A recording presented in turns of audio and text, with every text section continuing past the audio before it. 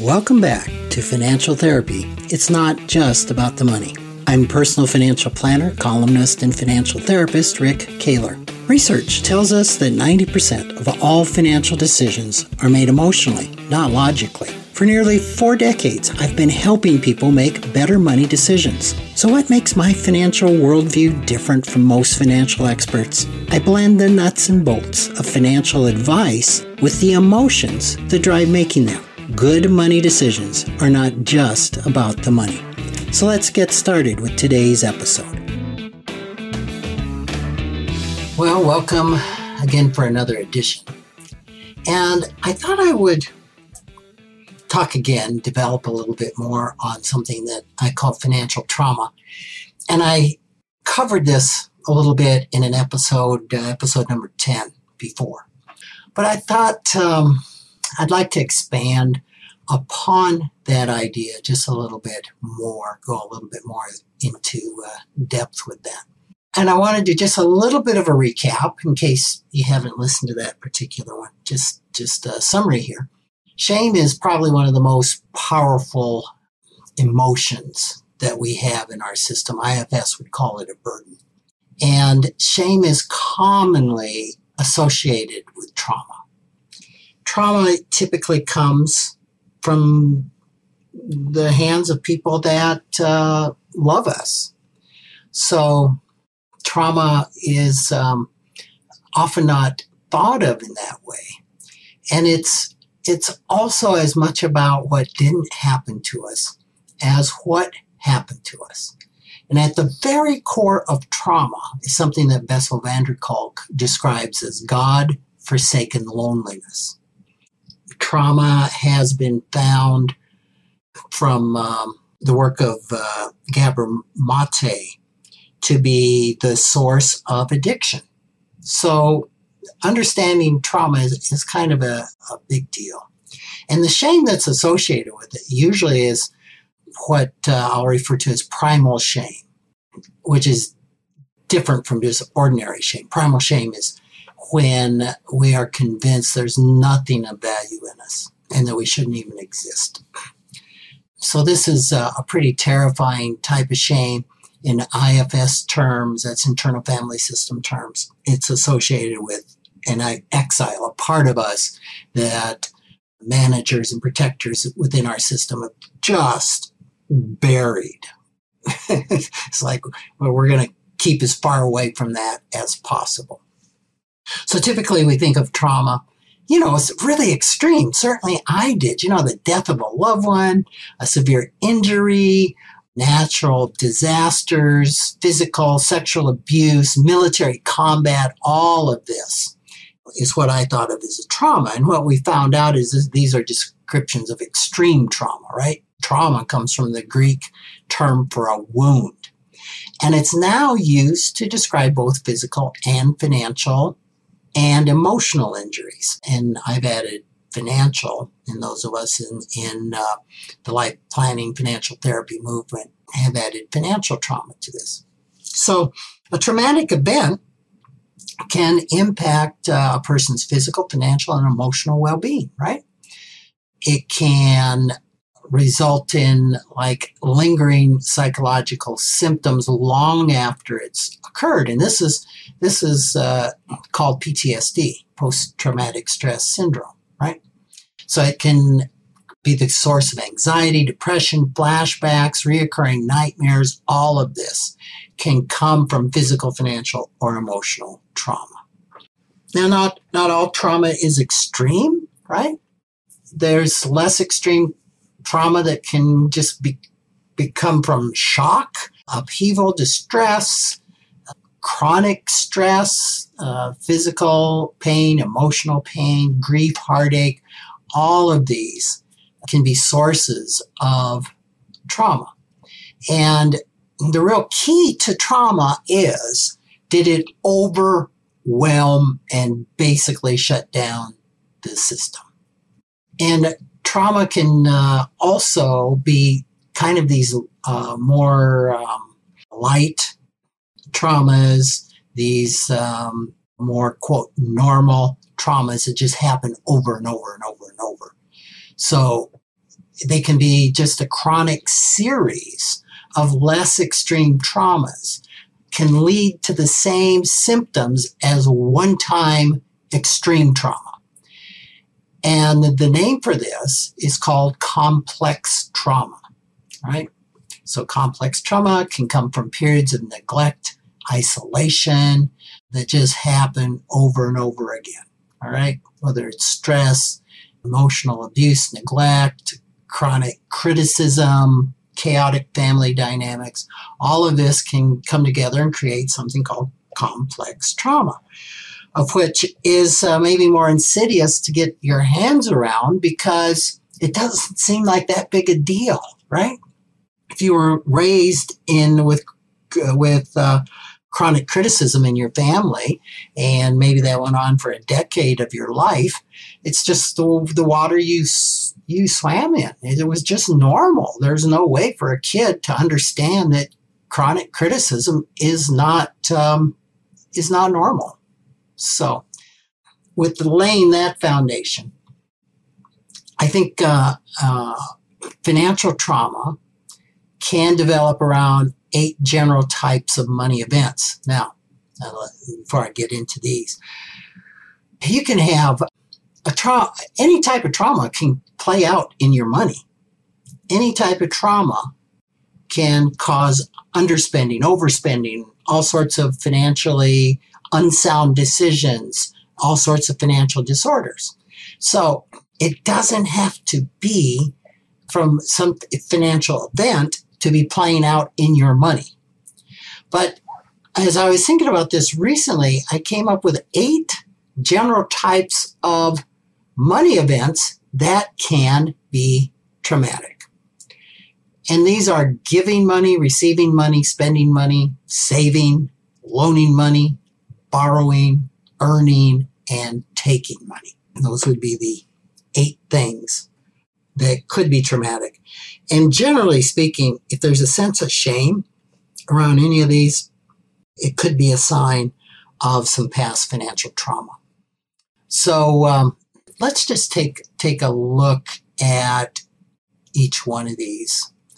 So, for example, in giving, research has found that we may get longer lasting happiness by giving to others rather than receiving for ourselves.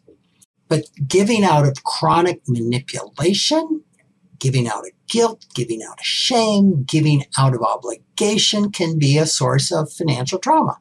Now, does that mean if somebody guilt, shames, manipulates me into giving once, that this is going to be a traumatic event? Well, it could be, but probably not. But if you were raised where you were just guilted continually, shamed continually for not giving, and lots of odds and shoulds, and this was just pervasive, and I'm gonna use your childhood, then you could have trauma around giving. All right. So another thing is that let's talk about receiving, right? Receiving means it's probably a gift that's been given to you. A gift is an act of generosity, and it can express care and appreciation. Receiving can be a wonderful thing. It can be as wonderful for the receiver as for the giver. But receiving money, or any gift really, but that comes wrapped with strings, right? It ceases to be a gift. And all the strings that may be associated with a gift, and I can think of a lot of different events clients of mine have told me around receiving money at Christmas, and just the ritual around it, and then all the spoken and unspoken strings around receiving this, that could turn into some trauma. The strings could include a lot of guilt and manipulation, or expectations of reciprocity or future favors. And once again, if this happens over and over and over and over again, it can be a source of complex financial trauma. Spending money. Now, spending money is the way that we can support physical, financial, and emotional well-being. I mean, money isn't much good unless we spend it, right?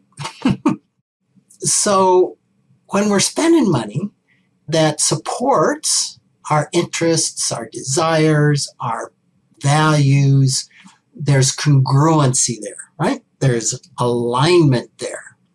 And it supports our quest for meaning and well-being. But money that is never spent is pretty useless. It's not going to support our needs, our goals, our dreams, or make life worth living.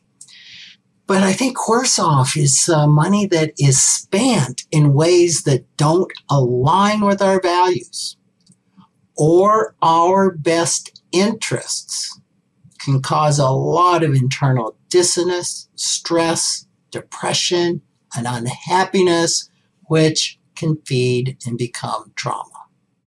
And I think the same is true of money that's spent as a result of guilt, shame, manipulation, coercion, or obligation.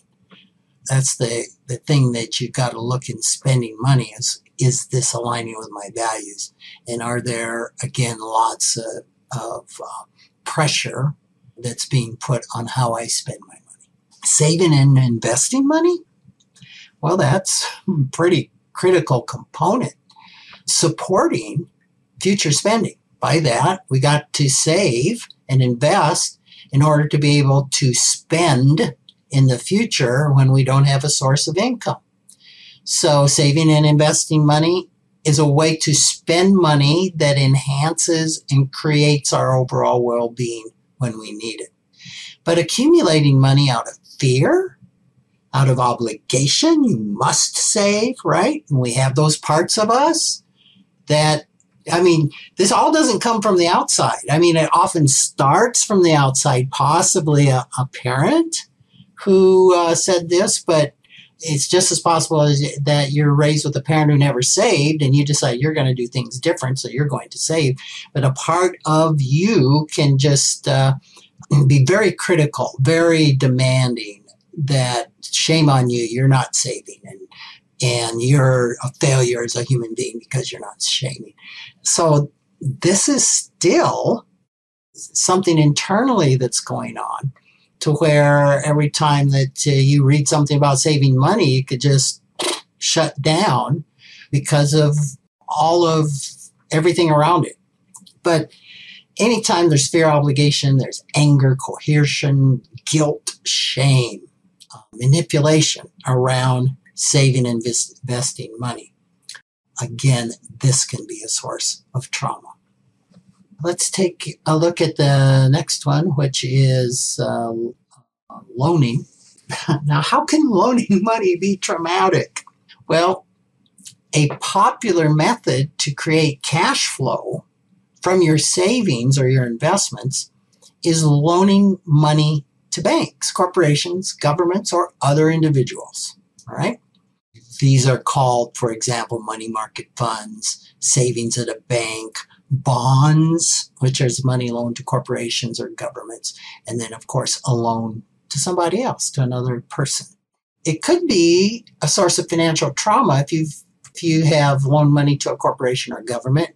The word for that is purchased a bond, which is kind of confusing, right? How can I purchase something when I'm loaning money? I'm not going to get into the details of that.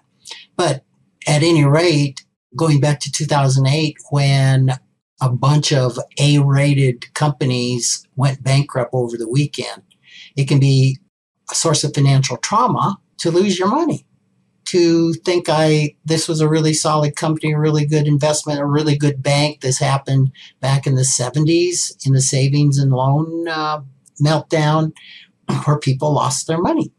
So that in itself can be a source of trauma. But I think the biggest source of financial trauma are typically loans to family or friends.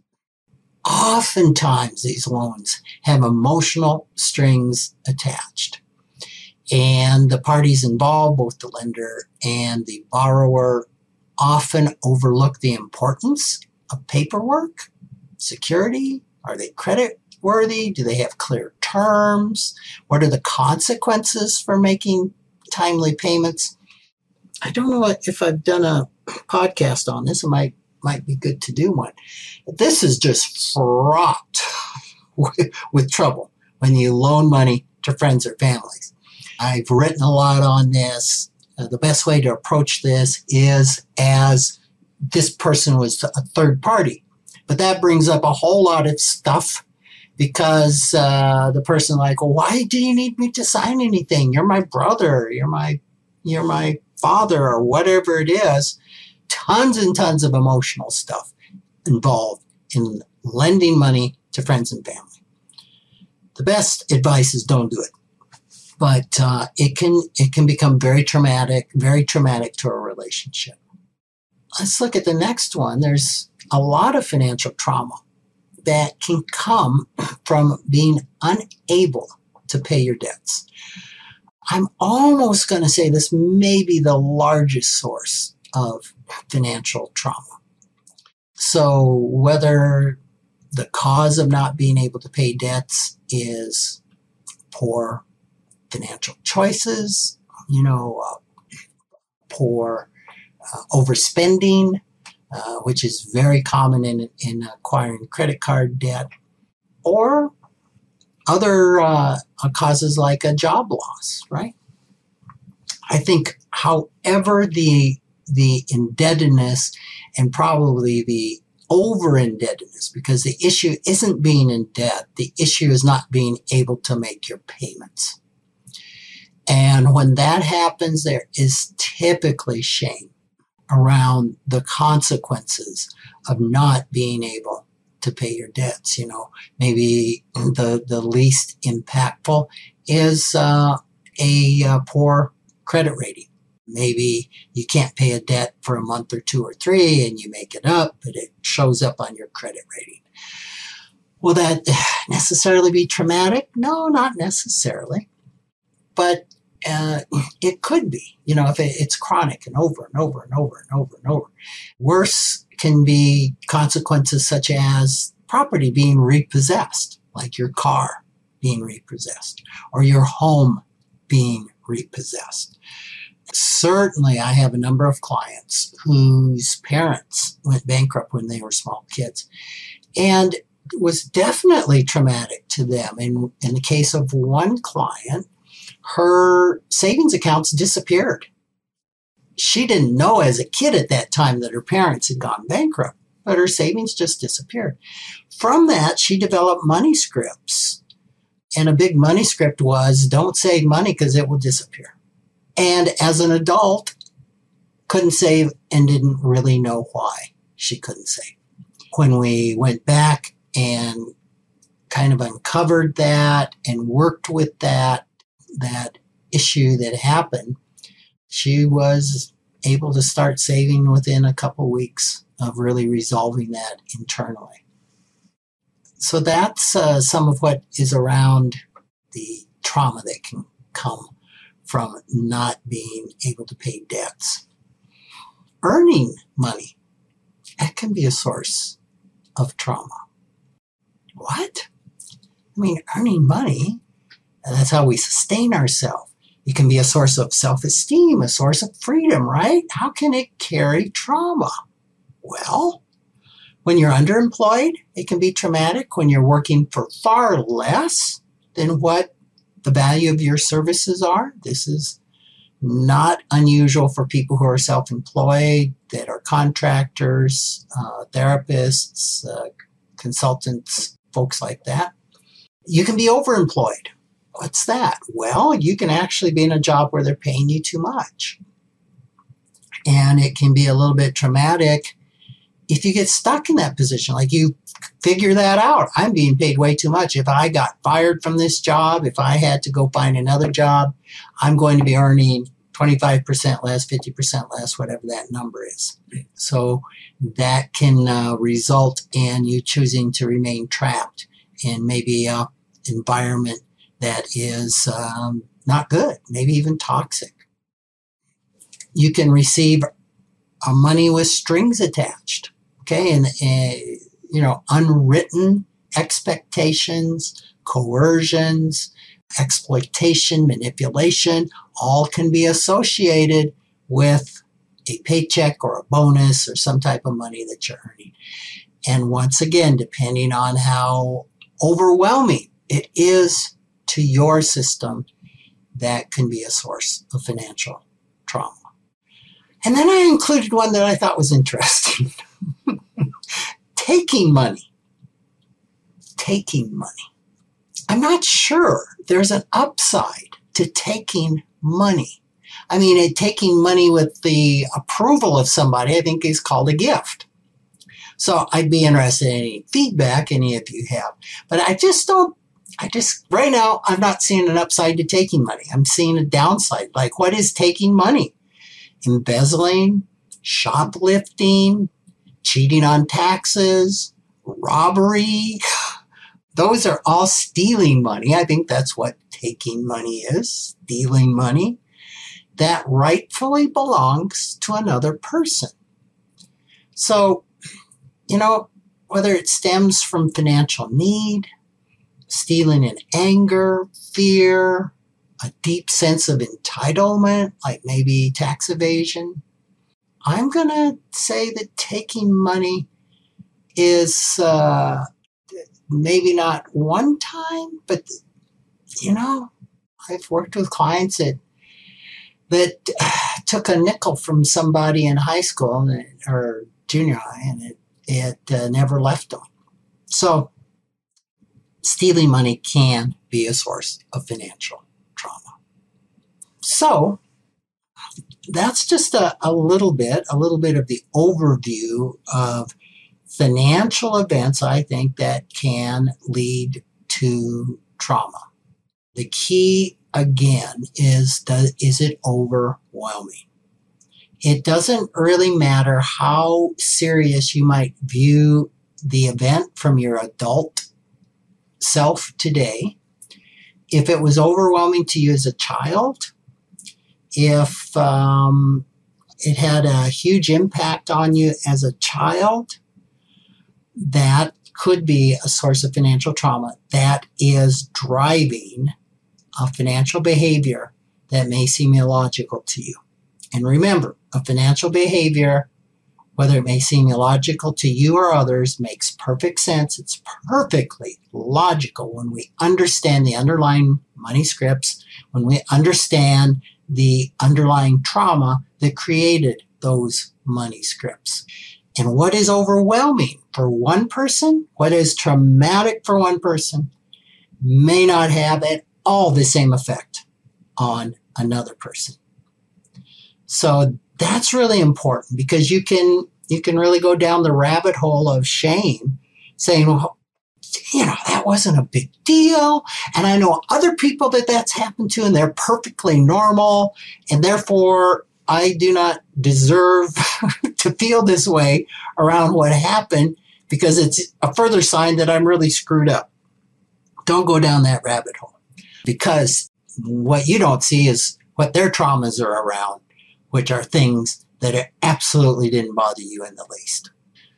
So I hope that that's helpful. I hope that gives a little bit more depth on financial trauma, and hopefully can increase your awareness so that you can, if you do have any of these, that you can seek some help. And oftentimes awareness is a huge part of that.